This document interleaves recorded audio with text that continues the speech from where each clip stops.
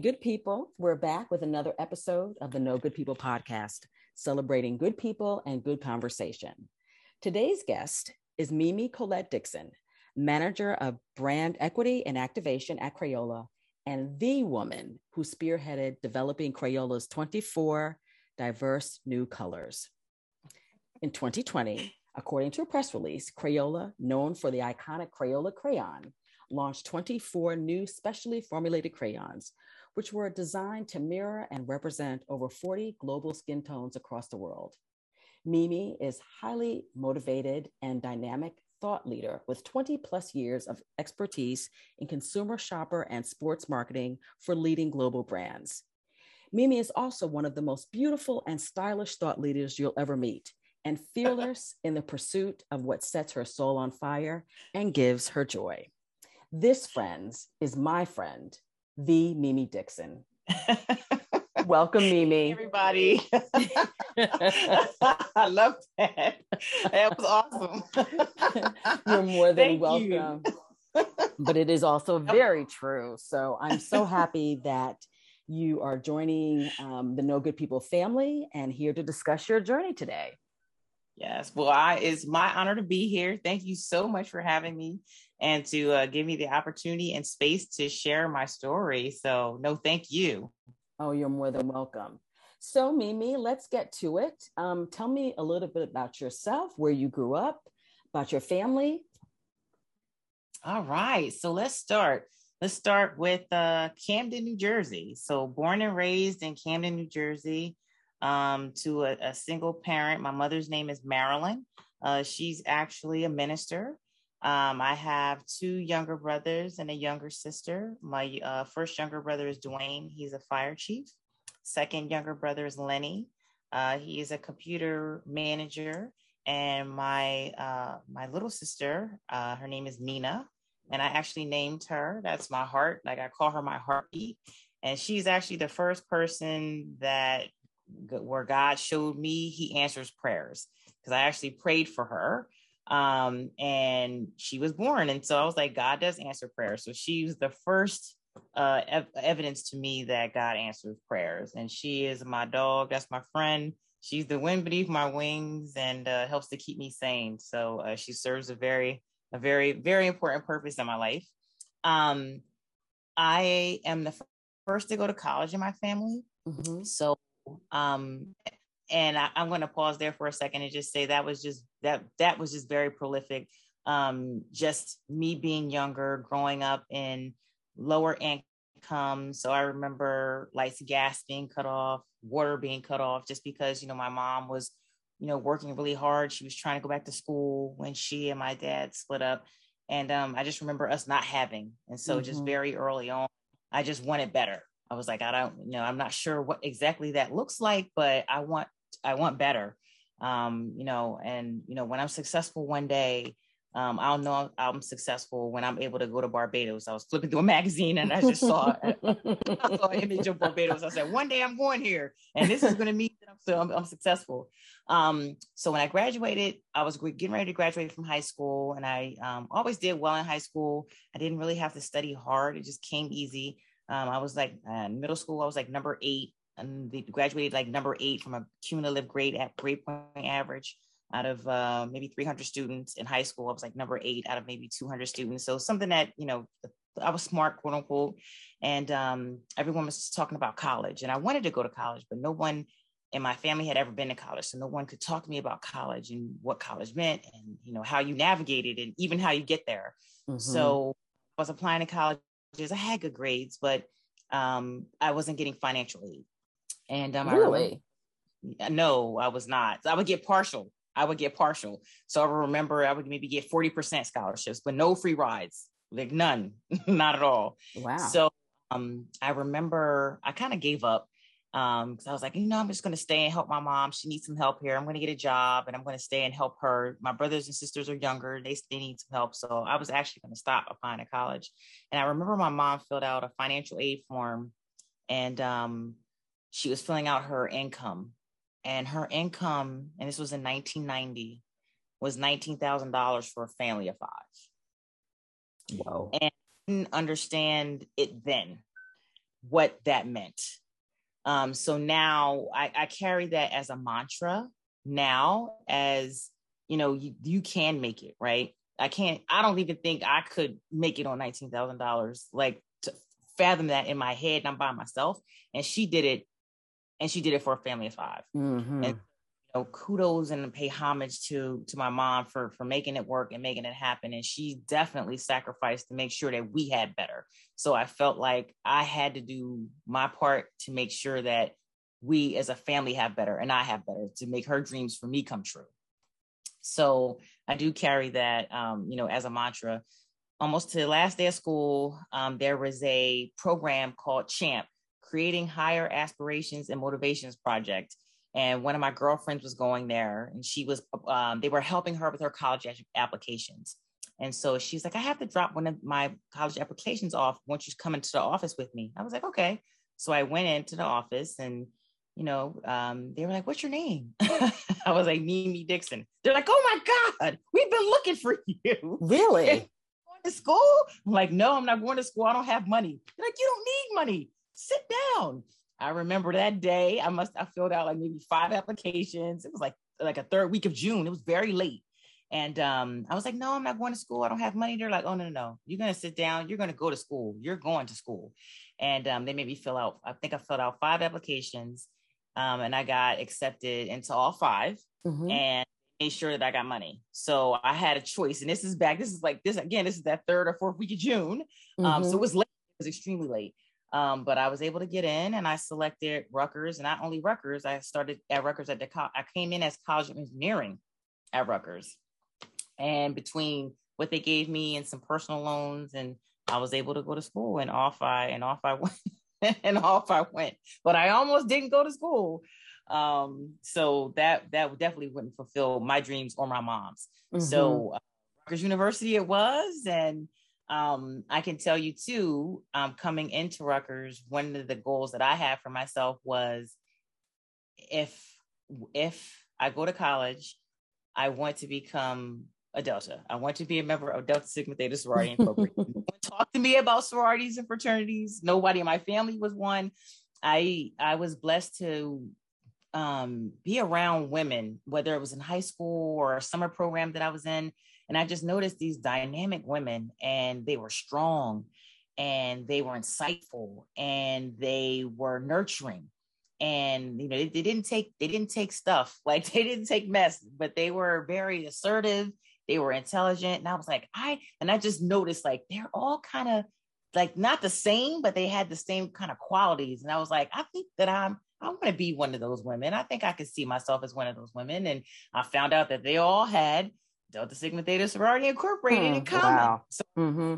I have to be one. So I got to find out information. So I started reading, and just understanding just more about it. And this was even in high school. So I knew coming in that I was like, I am, this is a goal. Mm-hmm. I have me, and this fits in line with kind of who I see myself now and who I aspire to be. And this is definitely, in alignment with that. And so this is definitely something that I wanted to do once I go to college. So, by the grace of God and my big sisters before me, university, I became a member of Delta Sigma Theta Sorority Incorporated. So I have awesome line sisters, and you sure do. Yeah, they're awesome women. Just the chapter is awesome. It's full of awesome women. But bringing us together was magical. I mean, we are definitely a family. I don't consider them my line sisters. I consider them my sisters. And we've been through life, over 20 years, over 25 years, and still going. So I can consider them like a whole nother set of family. So it's been awesome to go through life with them. And so then leaving Rutgers, I wanted to go to graduate school. Again, another place, I guess you could look at it as pioneering. No one had been to graduate school in my family, so I'm the first to go to graduate school. And so I went to graduate school at the University of Delaware, in Newark, Delaware. I had an interest in state and local management, just how is government made? And so that's what I majored in. So I actually have a master's in public administration. So think of business administration, but for the public. And I did that for 2 years. I actually had a fellowship at the House of Representatives for 2 years. So in Congress, I was actually there when our current president, Joe Biden, was there. He was the governor at the time.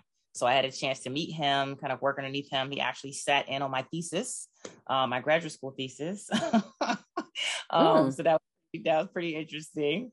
And so when I graduated from graduate school, I had the opportunity to either stay in Delaware in government. I had an opportunity to go overseas and do some work state and local management there. But my mom needed some help with family. And so I opted to come back to New Jersey. And I ended up temping at Campbell Soup because I wasn't able to kind of transfer my state and local contacts into New Jersey. Okay. So 6 months temping, they created a position for me. And 16 years later, I was at Campbell Soup. So, and I did everything there from manage our NFL relationships. So if anyone remembers the Chunky Soup commercials with Donovan McNabb and his mom, so that was me. Oh yeah, I remember that. Yeah. So that was me. So that was a great experience. That's where the sports marketing came in. So I had a chance to work with Michael Strahan and like Jerome Bettis, like kind of those guys back in that era. Been to some Super Bowls and Pro Bowls, but again, just like a different kind of slice of work.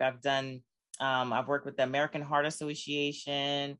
So I've done a lot of different things. Like I learned, I would say really my marketing kind of 101, that foundational marketing knowledge, if you will, was definitely Campbell Soup. I'm still pulling on that knowledge today. So I was there for 16 years. I left in I got there in 1998. And I left in 2014 and I went to Crayola. Why did I leave Campbell Soup? I started to feel like a dinosaur. It was 16 years and I started to be the person that, kind of that older person that, you go to that person for the history and I just needed to be challenged. So it got to be old where I know it like the back of my hand. And I was like, you know what? I like the back of my hand. I need to be challenged and do some new and different things. And even though it's still marketing, it's marketing for a different company. It is a whole different product. It could have different retailers, different consumers, different targets. So even though it's marketing, it could look and feel very different. And that's what Crayola provided. So Crayola, even though it's a big brand, it is a very small company. So it's more entrepreneurial, less process. So you have a lot more autonomy and runway to kind of do your thing and go without a lot of process. And then there's just this focus on kid, which is pretty awesome to know that you're putting out product that shapes and engages and drives kids' imagination. So that intrigued me. And I've been at Crayola since 2014. And it has been a wild ride. I've had a couple like large promotions there. I had a promotion back in 2017 where we retired our color and we retired the color Dandelion. And then we launched a new color. So we asked America to name the new color. So that was like a huge promotion in Times Square. Crayola had never been in Times Square before. So I would say I've done some pretty kind of noteworthy things at Crayola since I've been there. The last of which is Colors of the World, which are the skin tone crayons that we launched in 2020. And I was able to bring in a beauty expert to help us with the development. That was a first for Crayola. Crayola not having ever opened up their R&D books before, their research and development books, opened up their formulas and worked with someone outside of the company. So that was a first. But I also leveraged that product innovation to drive internal and cultural change from a diversity and inclusion standpoint. And I definitely want to ask you about that. So hold off on that for a little bit because I feel like that's a conversation in and of itself. So I definitely want to just hold off. We can backtrack a little bit for me so we can, because I have a couple of questions if you don't mind. Sure. Let's go back. So I'm going to take you back a little bit. And did your going to college motivate your siblings to attend college as well? And what about like younger family members or even older family members? Like, how did that inspire them? So the first thing I'll say is I would say it inspired my mom. So my mom was already going to nursing school when I left to go to college. And immediately when I went to college, I think she went to like junior associate college after that. So we were both in school at the same time. So I think she already had a thirst for knowledge already. And I think I would say that I would say I inspired her, but it was like to keep going, right? Okay. Like now I got, now my daughter, who I would say we were partners in crime and kind of raising the family. I remember her saying that after my dad left. She said, look, I'm going to need you. It's going to be me and you running this family. And I think I was like 12 or 13 at the time. Oh, wow. She said, I helped raise my brothers and sisters after my father was no longer in the house. So if my mom was working, going to school, kind of who was home cooking and cleaning and signing permission slips and doing lunches. And so that I kind of lost my childhood a bit to help raise my brothers and sisters. I would not trade it for the world. It was important. I felt like, I was able to help and contribute and help raise my family up, help my mom do that. And I felt like I did a good job. So, but I wouldn't trade it. I wouldn't go back and trade it. So I would say, we were partners in crime already. So us going to school together at the same time was another example of us being kind of partners in crime, if you will. Now, it's interesting. I would say my brothers and sisters didn't follow in my footsteps from a college standpoint. They kind of followed in my mom's footsteps from a service. So my mom is so they went, if you think about like a fire chief or, law enforcement corrections officers or even customer service, they went after kind of, that service landscape, if you will, versus kind of school and corporate, but they went more into that vein. So that to me doesn't surprise me. So I think I was the lone wolf that kind of broke off. I was like, yeah, nurse. Like that's not what I want to do. I see some different things that I want there, and that's not it. I would say they definitely kept and stayed in vein of kind of what she led and kind of who she is, that service oriented. So definitely. But I think even in the work that you're doing right now, you are servicing a very large people, right? A large group of people. That's still there. Yeah, exactly. Yeah. That's still there. Yeah, it's still there. And so therefore, all four of you actually following your mother's footsteps. Absolutely, no question about it. Most certainly. That's very much foundational. Mm-hmm. Much foundational. Yes. So now, go ahead, please. Now, another question you may have is like, how did I even feel like I could do that, right? Especially coming from the inner city, us not having quote unquote lower income. And I even had, growing up, I used to not like myself, right? I think I was too skinny. You go back, you think about kids are getting bullied now, but we were bullied back in the day, right? They didn't call it bullying. It was just like, hey, it's just being a kid, right? Like that's just middle school. That's just high school. That's what it was. I internalized a lot of what happened to me being younger. And I used to really hate myself.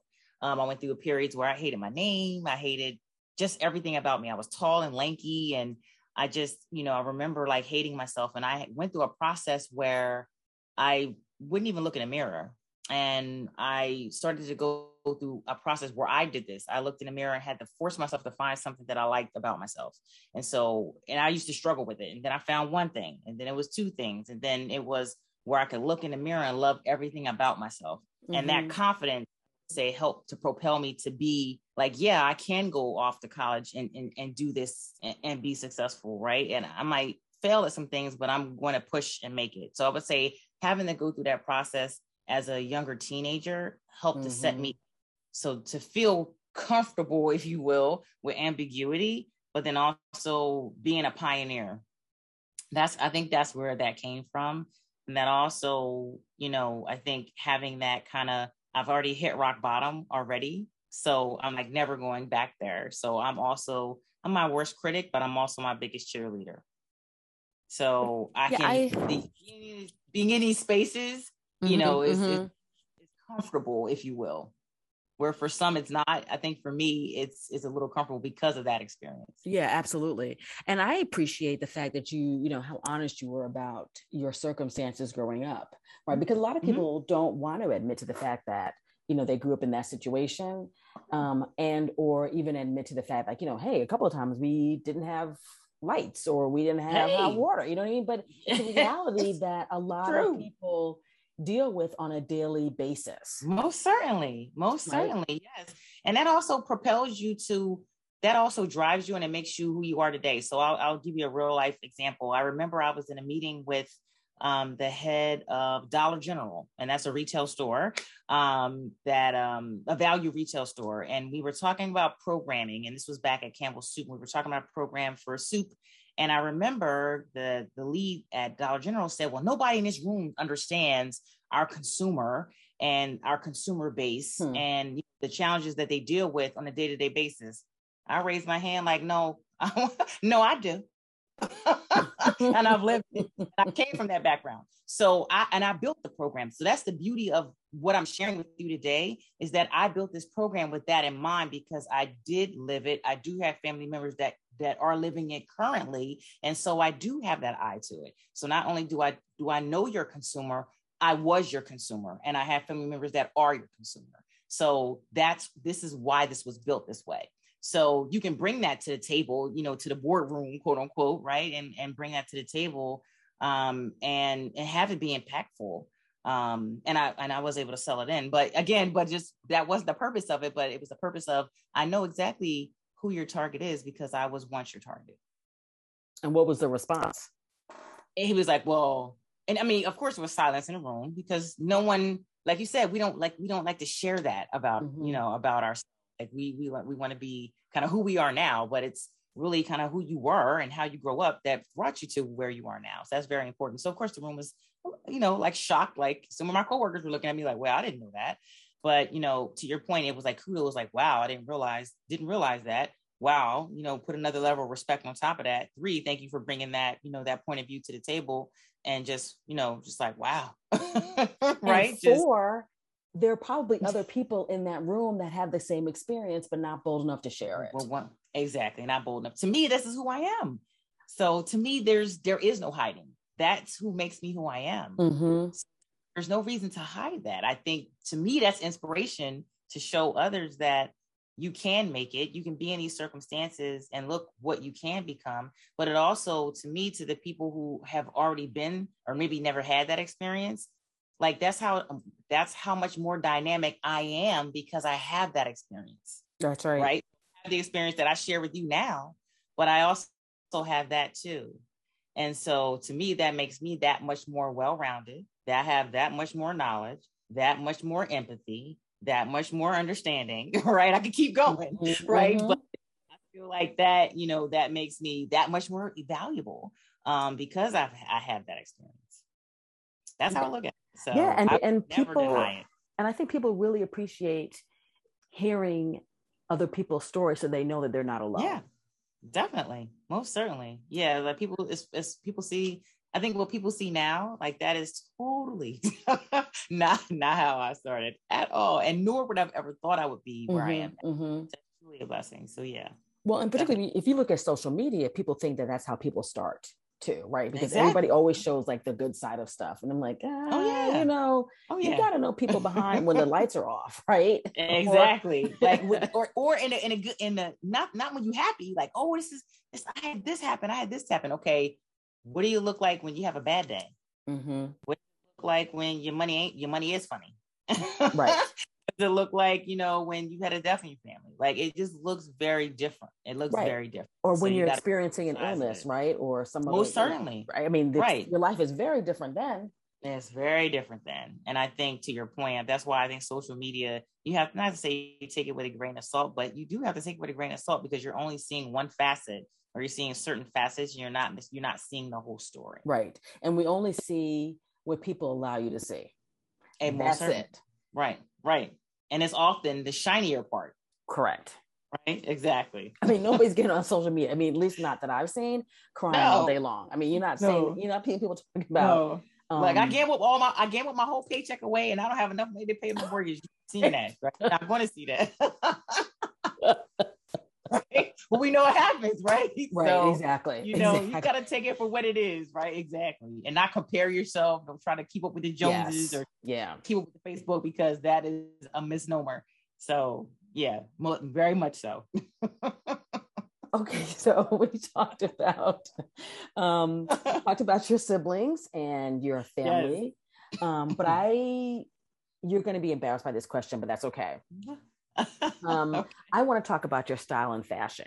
And let me just say to my audience that Mimi has some of the most striking, different, eclectic, bold, very much so, items I've ever seen anyone wear, right? And I think what makes it so incredibly striking to me is the fact that Mimi has got to be pushing, are you 6'2"?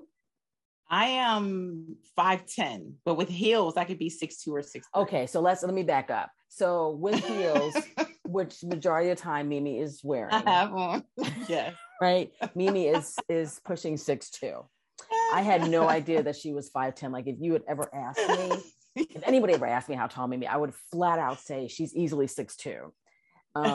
So now let me 5'10", yes. Okay, so fair enough.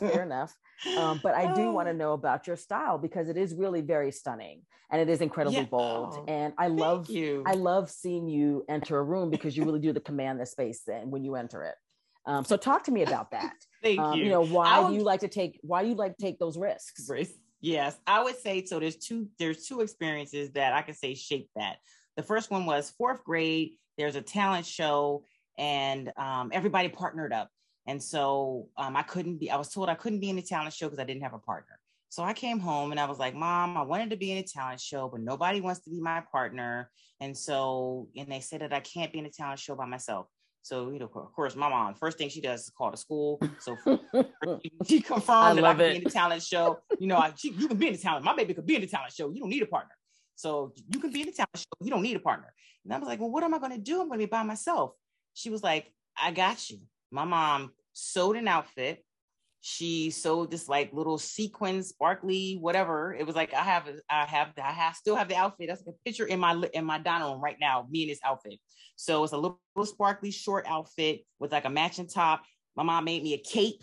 So it was the same material. I had a cape. So think James Brown, because that's the era she came from. So she put some glitter on some glittery shoes. She taught me a routine to Bad Mama Jamma. So think of this 4th grade. Coming out, I had a whole routine. I'm dancing. She gave me this routine. I'm taking my cape off and dancing. At the end, I pick my cape up and walk off the stage. And so, that night I was a Bad Mama Jamma. So to this day, I'm a Bad Mama Jamma. Whether you think so or not, I am, because my mom said I was. I believe that I am. And I want the No Good People podcast is co-produced by Kennedy Gale Productions and So Very Vera Productions.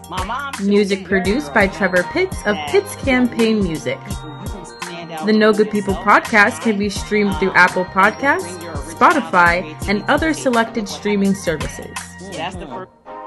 The second example would be, I told you the story of like not loving myself. And I would say this the most prolific is I went through a time in my life where I allowed people to make me hate myself. I listened to what people said about me. You're too skinny, you're ugly, because I was nerdy. You're too smart. You're tall. You're Big Bird. You're this. I mean, I can, go on for days with the names that I was called. And I allowed what other people said to me to permeate just what I thought and felt about myself to the point where I didn't love myself anymore. I mean, I used to hate my name. I remember asking God, like, why did you put me here? So once I got out of that, Vera, I was like, I am never going back there. And I am never going to allow someone's opinion to garner who I am and how I love myself and how I show up in the world. And actually, there's actually three things that govern that. So that's the second one. And I vowed to myself, I would never go back there. I would never have someone make me feel that I need to be less than, or I need to dim my own light. Never. I lived it. So the third one is, and I would say thanks to Dub Sigma Theta. So I remember there was an experience where I didn't show up. And I just didn't show up. And some of, my big sisters were there to see me, right? They kind of heard about me and was interested in meeting me. And I punked out. I was scared and I just did not show up. And I learned from that experience and I disappointed them. And I never want to disappoint. So I learned then is to always show up and be who you are, because you never know who's expecting it. You never know you never know who's relying on that. You never know who's looking for you to show up and just to be yourself. And so through those 3 experiences, they're like at the top of my mind, like just like I related them out to you. That is why I do that. That is clearly who I am. So I am comfortable. Like I have like no qualms about it. Like I'm not scared. Like, oh, should I wear this? Nope. Just know that I'm in the mirror before I came outside and I know what it looks like. I purposely put that together. I put it in the mirror. There are pieces. It was planned out. Like, yes, that was very purposeful. I know what it looked like. And I know what I know the impact. I know also too, with being tall, that it stands out even more.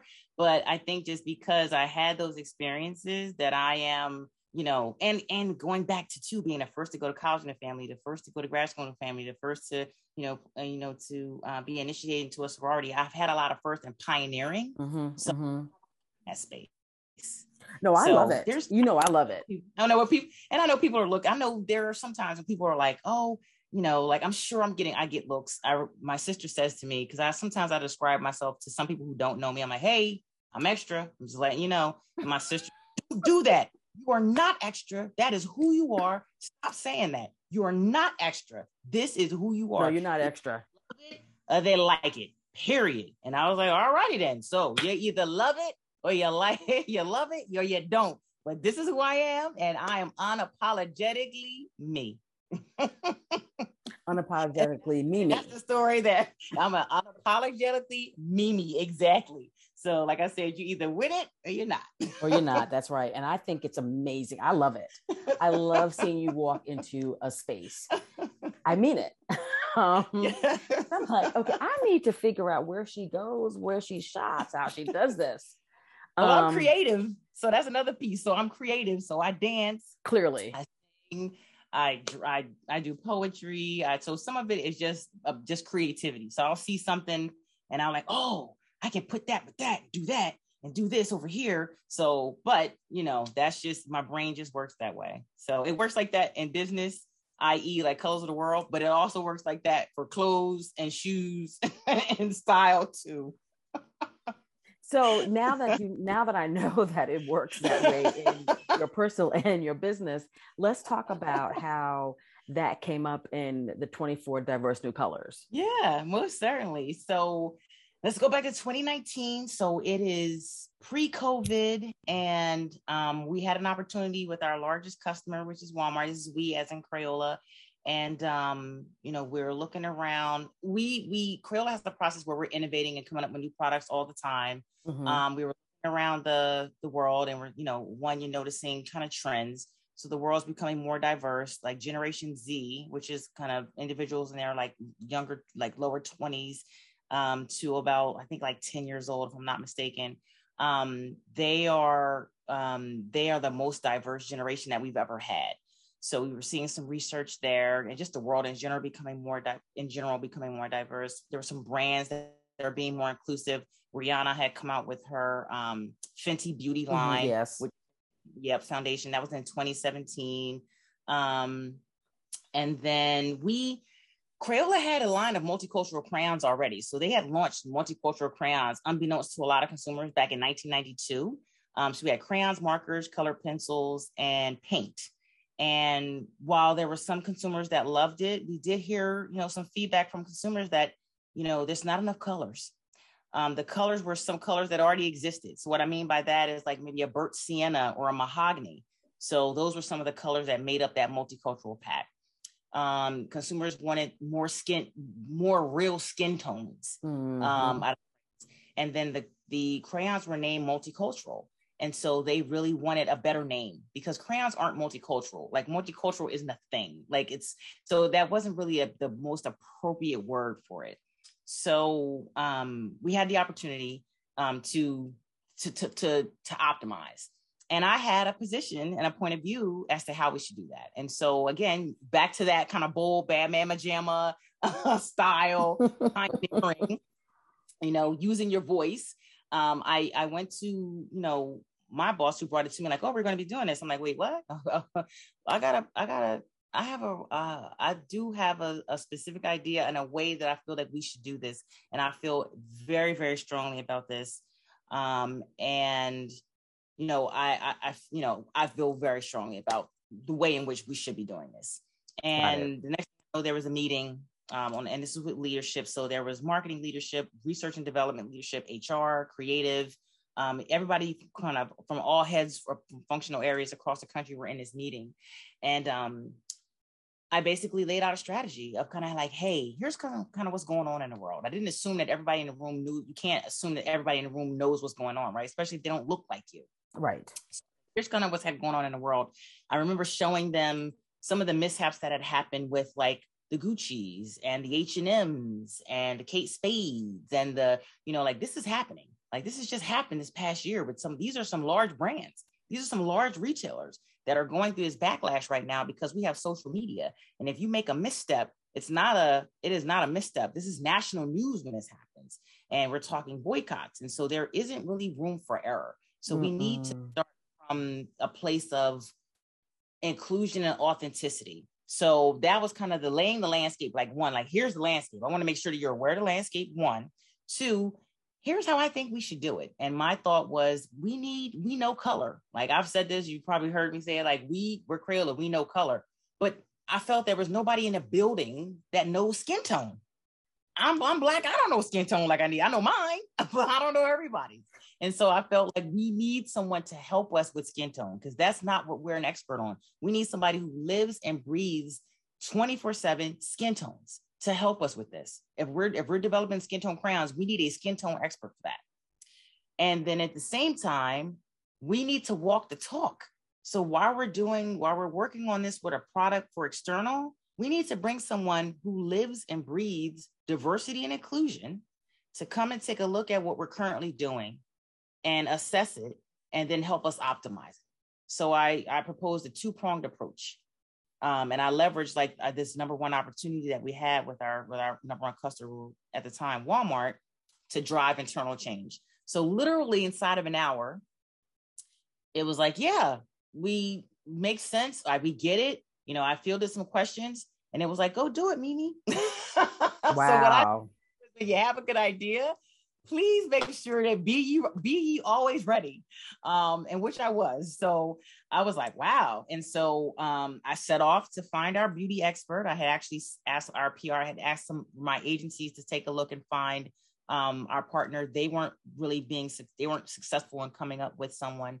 And so I'm a beauty girl. I love makeup. So back to that kind of flashy and all that. So I started looking at all the industries and who I felt were the more inclusive industries. And I landed on beauty, and probably because more from Rihanna's line. And so I started to look at her line and who was commenting on her work and their thoughts around diversity and inclusion. And I came across Victor Casal. Victor Casal started off with creating makeup for burn victims. Oh. So to me, empathy, right? And that is, to me, this empathy, but already you're looking at tones and, you're creating a sense of confidence and self-esteem, back with these patients who have suffered, a great atrocity. So that definitely appealed to me. He also was the managing R&D director at MAC. So MAC, huge beauty company. They also have a large number of foundations, and he was in research and development. That means he knows the formulas. He was the co-founder and CEO for Cover FX. Cover FX is another beauty company, again, all about foundations, and they also had an expansive line. And so the fact that he was a co-founder and he was CEO means that he knows the business side of it, and he also knows marketing. So with those things, I was like, okay, it's a win-win-win. He's empathetic. Clearly, he has a passion for diversity and inclusion because all of, everything he's worked on has, this array or this large global palette of foundations. And he has the science and he has the business know-how.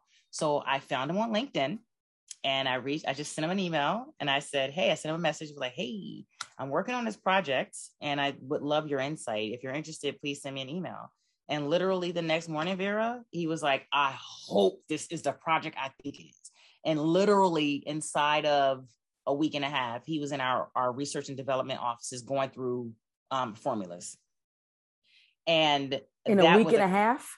In a week and a half, Vera. And I was still working on the contract. I had just started the contract and he was already in the building, like working with our R&D department. Wow. This even took our R&D team made up of males and females, and even our marketing team, males and females, on a field trip to Sephora and had men putting on foundation to find their color and skin tone. To me, again, so it wasn't just about formulas, but he was educating as well. He was educating and inspiring. And so, men, they don't put on foundation. Like, why would they do that? Well, what do you mean skin tone? Like color matching? Like, what is that? But he actually took them through the process of what women go through to teach them, like, okay, this is when we say skin tone and matching, this is what we mean. Finding your color, this is what we mean. And even men, but even those who have not had to do that, right? Those who've been able to take a box of crayons previous to Colors of the World and kind of find their skin tone. Mm-hmm. Now you're in the process of saying, hey, here's what it feels like to try to find your color. Right. And so to take them through that experience. And so I thought that was just awesome and eye-opening and dynamic. The second expert I brought in, her name is Marjane. She is Marjane Moore Roberts. She is currently the Chief Diversity and Inclusion Officer for IPG Extra. At the time, she was the Chief Diversity and Inclusion Officer for Golan. That's Crayola's PR agency of record. And she was the former Diversity and Inclusion Officer for Yahoo. So I, reached out to her, gave her the lay of the land from my point of view, like, hey, here's what I see. Mm-hmm. But I would say is most importantly, I set up one-on-one interviews with her, with our leadership team, including our acting CEO at the time. And I just wanted her to have a dialogue one-on-one just about diversity and inclusion, really like their mindset, but then also where they thought the company currently was and where they would like the company to be. And then from that to kind of bring all that together to say, here's where Crayola is, and as well as look at what we were currently doing, and then come back and say, hey, here's where I think Crayola is on the journey based on my experience. And then here's kind of some things you can do to kind of, for recommendations for like a 1 to 5 year plan. And that was awesome because it had, it wasn't me driving it, but I had another person who lived and breathed diversity and inclusion talking to leadership about this important space. And so we had both of those things happening at the same time. And imagine we're in the pandemic, right? And we're still putting out this product and we're still moving forward with our diversity and inclusion. We launched Colors of the World back in May of 2020. So again, I think we were like 3 months into the pandemic. I can tell you we did do consumer research. So not live, but we did do it online, and we did do racially and ethnically diverse feedback to make sure every step of the way we got consumer feedback on the color of the crayon names, the packaging, the colors, so this is really a product of the people. And then we launched at Walmart in the summer of 2020, and it has been whirlwind and just widely received. It has won many marketing awards, marketing, packaging, product, diversity and inclusion awards. Like it's still just winning awards. And so it has been honestly uber humbling. I didn't think that, and I knew that I was doing a service because I was doing it the right way. The principles that I instilled were inclusion. So this is a sense of belonging, which is more important to me than diversity. You got to make sure you have an atmosphere of inclusion, kind of first and foremost, acceptance, first and foremost, but then authenticity, credibility, and transparency. And so we can lift up the hood at any time and show you exactly what we did. We know we have experts to help us in that being credible and this being authentic and just real. And I think those principles have helped Crayola, Colors of the World be exactly what it is today. And honestly, that is for me, Vera, a legacy project. I am so proud. Like every time you should be. I am just like tears come because I just never thought that it would be I never imagined it would be this. And just uber proud, and just kudos to Crayola, because they, took the time out to hear me out, to hear my point of view, and then to give me the runway, to bring it forth, with a great team of people. So it has been honestly a blessing. And the last thing that I'll say is, I am a spiritual person. So when God shows you he's in a mix, you follow. So this is truly a project, Vera, that God showed me on many different steps along the way that he was in the midst. So I was obedient. And look what happens when you're obedient. Well, if that's not inspiration, I don't know what is. I mean, particularly to follow your heart, to follow your dream, right? Yeah. And to follow your instinct. And it's very clear, that you did that. Mm-hmm. That you from day one, when they mentioned it to you, from day one, you said, this is what we need to do. This is what we need to do. Mm-hmm. And you followed that. And I followed it. And I was true to it, like a fault. Like, this is what it needs to be.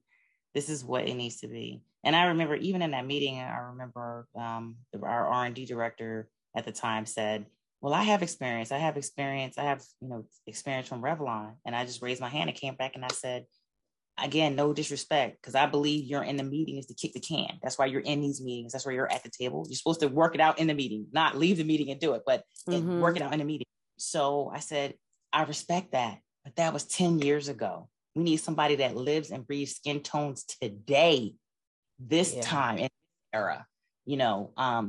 That's what we need.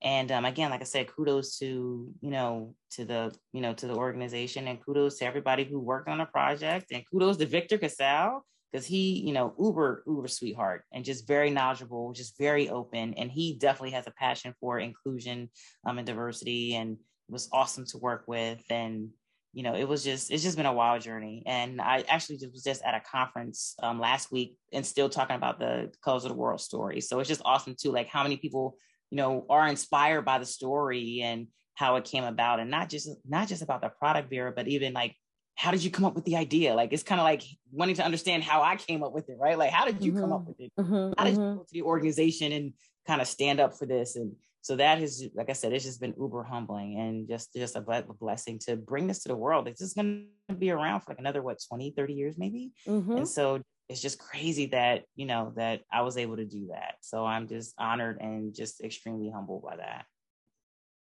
And what has that meant for kids? Like, what has been the feedback that you've heard from children, from families? It is, just outpouring of, I can pick up a box of crayons and find my color.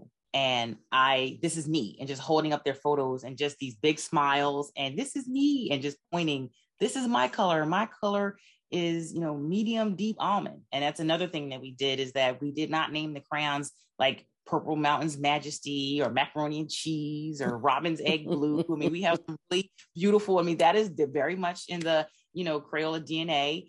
They have these beautiful descriptive names, but we wanted, again, back to authenticity. And so we did take, a lesson or a head nod from the beauty industry, and we named realistic names. So you'll see like medium deep almond. So we leveraged the 3 undertones of almond, rose, and golden. And then you'll see like a light, the colors go from light to deepest. So again, leveraging that from the beauty industry as well too. So again, back to that authenticity. How are you going to find your color if it's mahogany? What color is that? Like, what does that mean? Kids to be able to, exactly, like, what is sienna, burnt sienna? What is that? It's a beautiful color, but what is that? How does that translate to a skin tone, right? Whereas, light, deep rose, you right in your head already, you're like, okay, light rose. Okay, that's a light kind of pink. You're already in your head kind of seeing the color, right? And then you're already comparing it to, you're already like, okay, is that me? No, maybe I'm more of the almond color. So you're already narrowing down kind of your color. So to be able to take a box, to go from a box of crayons where your color wasn't there, right? And you're trying to make a color work. You're putting crayons on top of colors on top of other colors, to now you have a box of crayons where you're like, oh my gosh, there's like 3 or 4 colors that look like me. And so that is representation. And so to see kids just being able to find their color, not only their color, but their mom's color and their dad's color and their brothers and sisters' colors. They feel, back to your point about representation, like to see themselves in their drawings is invaluable. And every child should have that experience. And now they do. No, please. I was going to say, now they do. And now they do. Right. And now they do. Mm-hmm. Now, was there any time that there was any pushback? And I don't mean from the company, but maybe from through marketing. Was there any time that families said, I don't like this idea? Maybe were families that were less diverse? Or let me just say white families. I think what we made sure that we had to keep doing, even in early on, even for me, right, which was, this is not a diverse product. This is not a product that is for persons of color. This is a product for everybody. So if you see that box, there is light, like I think there's like extra light rose. That is, that represents everybody. Those 24 colors represent 40 global skin tones. So the key word there is global. Everybody is in that box. Okay. Everybody's represented. So not just, it's representation and making sure everybody's included, but the keywords there is everybody's everybody included. Right, exactly. That's the key phrase. Everybody is included. Everybody's included. And so that's one of the things that even in a building, right, you would get caught up like, oh, it's Colors of the World, and because of it includes those that have been missing, right, or not represented. Yes, correct, but it's not a product just for that group. It is making sure they're included, making sure everybody is included. So back to that principle of inclusion, everybody is included in this box. Everybody, even those that have been historically left out. And I asked that question in particular because, the world does that, right? Why do you need this? Why do we have to have that? Like everything was fine before. And so that's the reason why I asked that question, because I think that's important for people to understand, like, this is not about leaving people out. This is about making sure everybody is in. And making sure everybody's in, right? And you are going to have those individuals, right? You're always going to have somebody that says, why do we need this? Like that's prejudice, right? There was some of those comments, but literally it was like 0.00000, right? For the most part, for the majority, I would say 99.999999 of the percent of the feedback that we got was, this is awesome and we love this. And that's great. That's what I'm rocking with. That's what it is. And when you have a campaign that, kids are telling you that they're writing in, they're doing social media posts and they're posting back and adding Crayola with their kids with the colors, and they're telling us stories about, we're not asking for this. They're telling the brand how important this is, for them and their kids and their families. That's huge. You're taking time out of your day to post and tell Crayola how, you're leveraging these crayons, or how it made your family feel, or how it makes your child feel. That to me is invaluable. That's success right there. Like, just don't throw the business results, over here out the window. When consumers tell you how valuable it is unsolicited, that's huge. That's huge. And then the next thing that I would say is, Crayola has won, I can't even, over 10, 12 different awards. We've never, been in some of these categories. And I just came back from a conference where Crayola won last year, the Total Market Award for the ANA Multicultural Marketing Excellence Awards. First time that we've ever done that. So, and just presenting that case. And again, people just talking about how inspiring it is and how important it is and how they're going to take the lesson back to their organization. So it is about, because Crayola is for kids. So it is about, we are for kids, and it is impacting kids and kids' imagination and their self-expression and their inclusion and representation. But it is also a story of inspiration for others to take some of those lessons back to their organizations, so that we're hopefully driving inclusion across the board globally in different ways.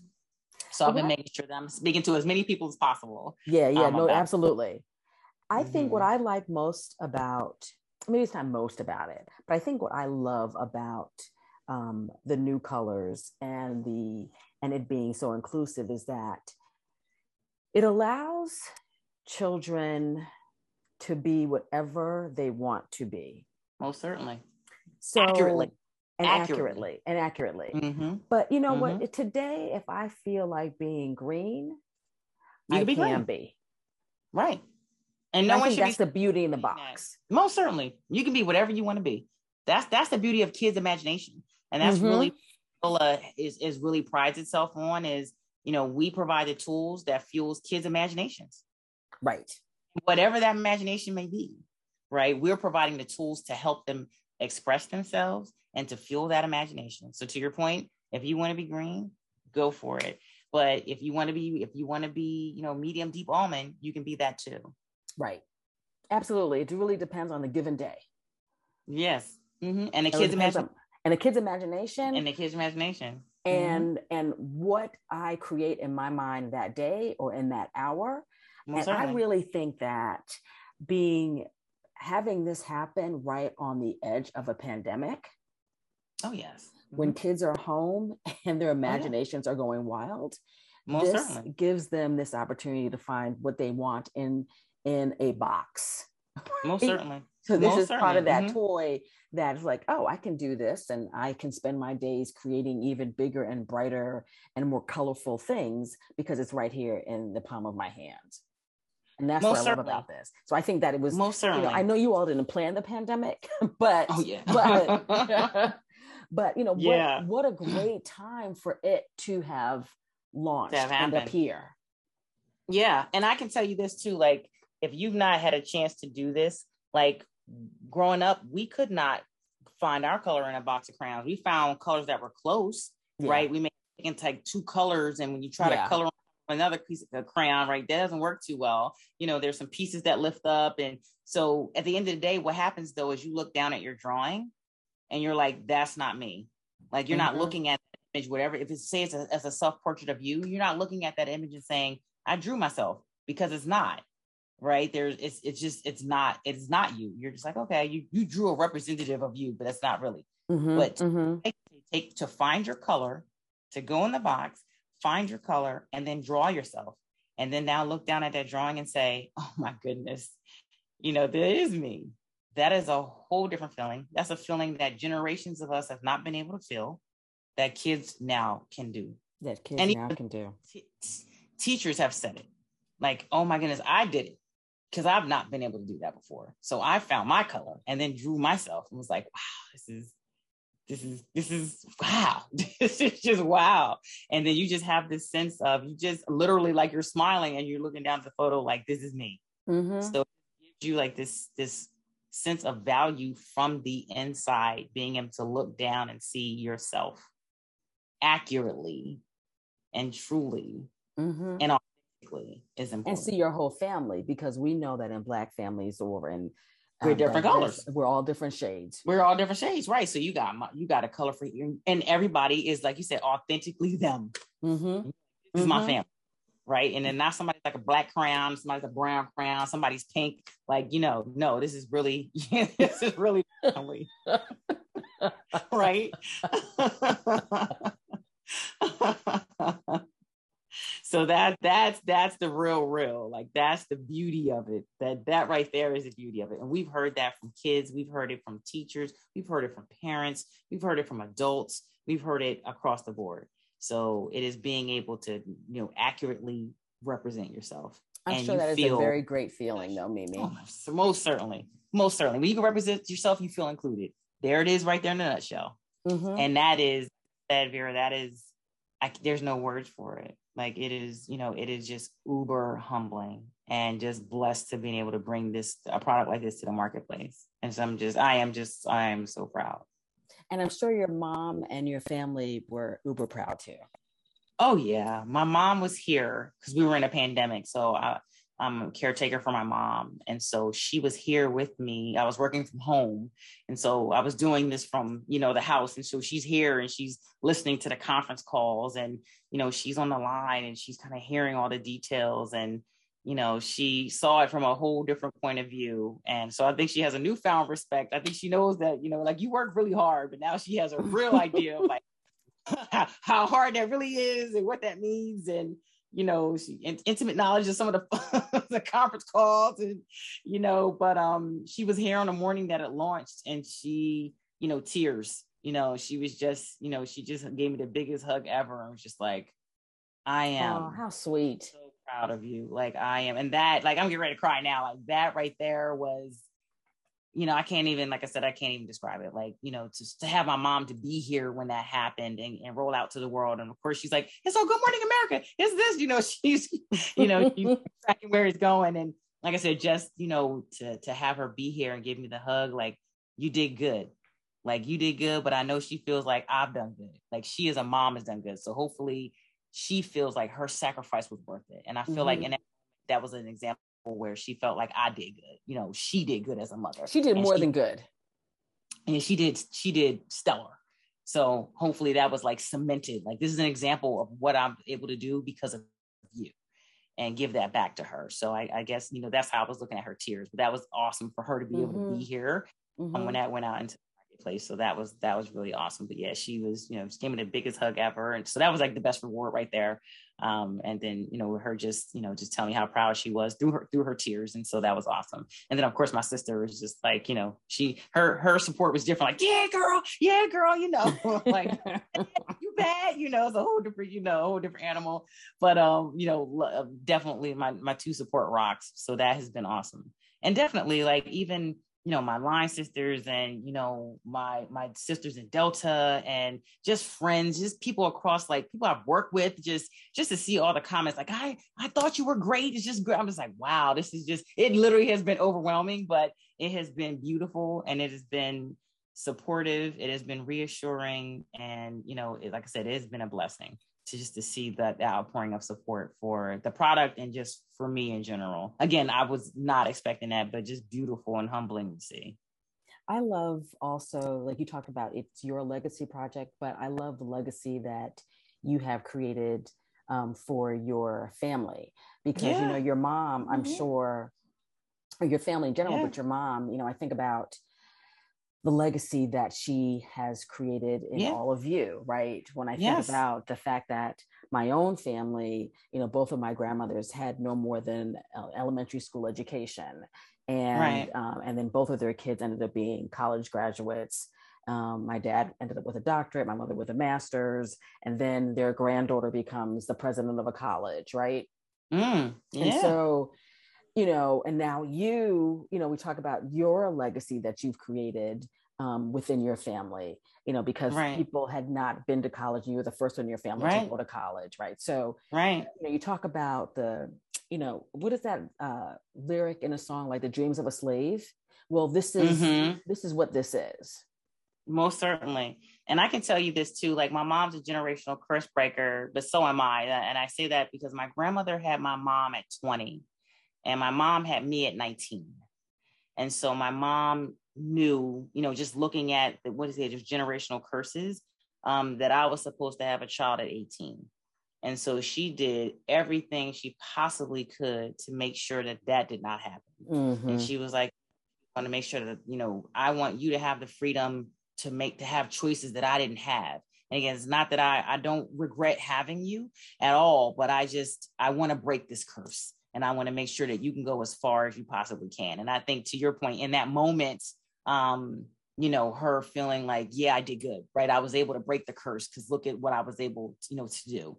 So that was one thing too that I love to share. And then I'll also share this too, Vera. I had the blessing to go to Ghana back at the end of 2019, as we were going into 2020. And I was standing in a place where slaves, before they came to America, were held. And so the journey of, where they walked, where they were captured from, and the walk they had to what they call castles, I'm calling them dungeons, but where they were held as they were waiting to be put on boats to come to America. And just standing in these dungeons, and I stood where the men were being held. I have to go back because I couldn't go out. I could not emotionally go to where the women were being held because I know what happened there and wasn't ready to face that yet. But even being in this room, and this room looks like maybe it could only hold 30 people, no light, knowing that maybe there were 200 slaves, 200 men in those rooms. They were standing in excrement of, maybe knee high in their own excrement, chained together, sometimes chained to others that had already passed away. One end of the room, there was maybe like a 6x6 opening at the very top. And that was where sunlight came in. So some of them were in that room for 6 months and they lost sight. And the other end of the room, same kind of opening, and food would be thrown out of that box. So not everybody was being fed. And it was, so they can fight over food, and they would kind of bet on who was going to eat. Mm-hmm. Standing in that room, I feel despair. I could feel, and it's crazy because 400 years ago, I could feel the scare. I could feel the despair. I could feel the angst. I could feel the fear. I could feel the frustration. And I stood in that room and I just remember just saying like a prayer and just said, I hope that there's some homage that I'm paying, that I was able to take what you sacrificed and do better with it.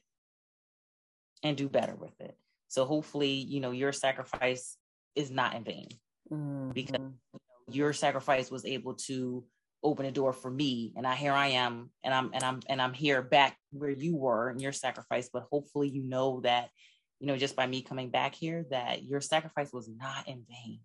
And if it wasn't for you, I wouldn't be where I am today.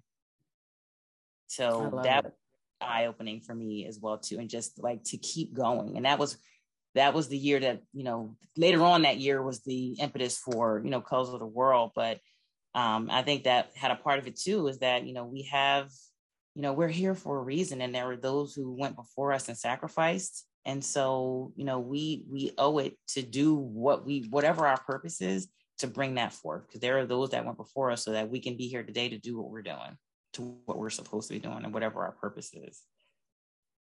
Well, what's next for Mimi Dixon? Oh man. I'm honestly at a crossroads. I feel like I'm at a good position right now. Like I'm soaking it in. I've been doing a lot of kind of sharing the story of Colors of the World with different organizations. So I've spoken at different, maybe 3 or 4 different conferences. I've been invited to speak at different North American marketing meetings to share the story of Colors of the World. So honestly, Vera, I'm at a crossroads, and I'm trying to figure out, where I want to go. I do have this passion and love for diversity and inclusion. Mm-hmm. And so is that a lane? I have gotten a lot of positive feedback on just speaking and kind of sharing the story and providing insight as well as inspiration. So I'm like, And then I still, have this passion for marketing and coming up with ideas and, being creative and, driving an impact there. So I'm taking this in as a information gathering. And just taking a pause so that whatever that next step is, it is something that continues to drive passion and purpose. I feel like we're in this time now of life where, it's all about just being happy, whatever that is. Like, I think we have so much of the life where we had to do what we had to do. Mm-hmm. And I feel like now I'm going to be 50 next year. And part of that is making sure that what I do every day is driving happiness. So whatever that next step is, girl, it will be, just know that I will be happy in it. There will be some happiness being, driven from it on a daily basis versus like a project by project basis. That's what I said. You're fearless in the pursuit of what sets your soul on fire and gives you joy. Most certainly. That is important. Yes. So that is what's going to be next. So that is very, very important. I've also been trying to take some time, back to that being happy, right? So you mentioned, I do have a dog. His name is Miko. I've wanted a dog for 15 years, literally. And the cutest dog. And he's very, very cute. He will steal your heart. Like, he's stolen my whole entire heart, literally in like 10 months. But I didn't get one because I was like, oh, I'm traveling. Oh, I have meetings. Oh, I'm never home. It was always their excuse not to get a dog. And I was like, you know what, this year I'm getting one. I deserve to be happy. Other people have dogs and they travel. I just need to make it work. Mm-hmm. And all part of that moving forward and just being happy. And I can tell you, this little dude, he definitely has changed my schedule. However, he makes me happy. And so that's my mantra moving forward. Like to use like exactly the mantra you just said, Miko, that's his name, falls right into that. So personally and professionally, that's how I'm moving forward. You should have brought Miko to homecoming. I should have. I thought about it when I talked to my dogs there. I'm like, I could have brought Miko here. He has some cute red and white outfits. I could have put him in. Maybe next year. Now I would love to bring my dog, but my dog is a Boston Terrier and she is busy. She's busy. So she's very friendly. I mean, she's super friendly and likes to be active. And so if she were tiny and I could just put her in a bag, that'd be great. But my dog, she has no interest, no interest in any of that. Like, I think it frustrates her that she's only 20 pounds. Because when she's not cooperating, I just pick her up and she's like, dang it. So she can't come to homecoming. Right. Oh yeah. But Miko can come. Miko can. He's little. He's 4 pounds. Oh my gosh. Cutie pie. Yeah, he's a cutie. But like he would be, everybody would be like, oh, can I hold him? Like he would be all over the place. But he likes to be held. He's super active. So he would, oh my gosh, he would have had a ball. He would have had more fun than I did. You have fun, so I don't even know. And I had fun. He would have big fun. So hilarious. That's hilarious. I asked you what's next, but I probably should have said what's not next for what's not next. Yeah, because what's not next. So what's not next is moving. So like I said, I mentioned I'm a caretaker for my mom. So it is imperative that I stay in this area. My mom gets treatment every 3 weeks for her condition. So for her, I won't go into what exactly that is, but she has a great group of doctors here. She has a system. She has a routine. So I've accepted that, and I'm the main person that cares for her. So that means that I'm in this area. And so, but I also am a proponent of, I believe, what's yours is yours, right? So like I said, back to me just being spiritual, like whatever God has for me is for me. And so what's for me will happen in this area. And I'm totally fine with that. So you will not see me moving to California. Even doctors in California, my mom's doctors are here. And so I'm not, I won't be uprooting her. So everything that happens for me will need to be in this, kind of area that I can get around in New York, New Jersey, Philadelphia, and we'll go from there. So I can definitely tell you that. So staying here, what's not going to happen? What else is not going to happen? I think that's it. I think everything else I'm. Yeah, because like you said, if God has it for you, it's meant for you and you alone. Then it's meant for me, right? Everything else I'm open to. I'm open to everything else. You never know what can happen. That's what I love about life, is that like a roller coaster. You never know what's gonna happen, and I'm open to it. Heck, I didn't know Colors of the World was coming, and look at us now. So I'm open to it and welcome it. So yeah, and definitely. If it can happen in California, it can happen here too.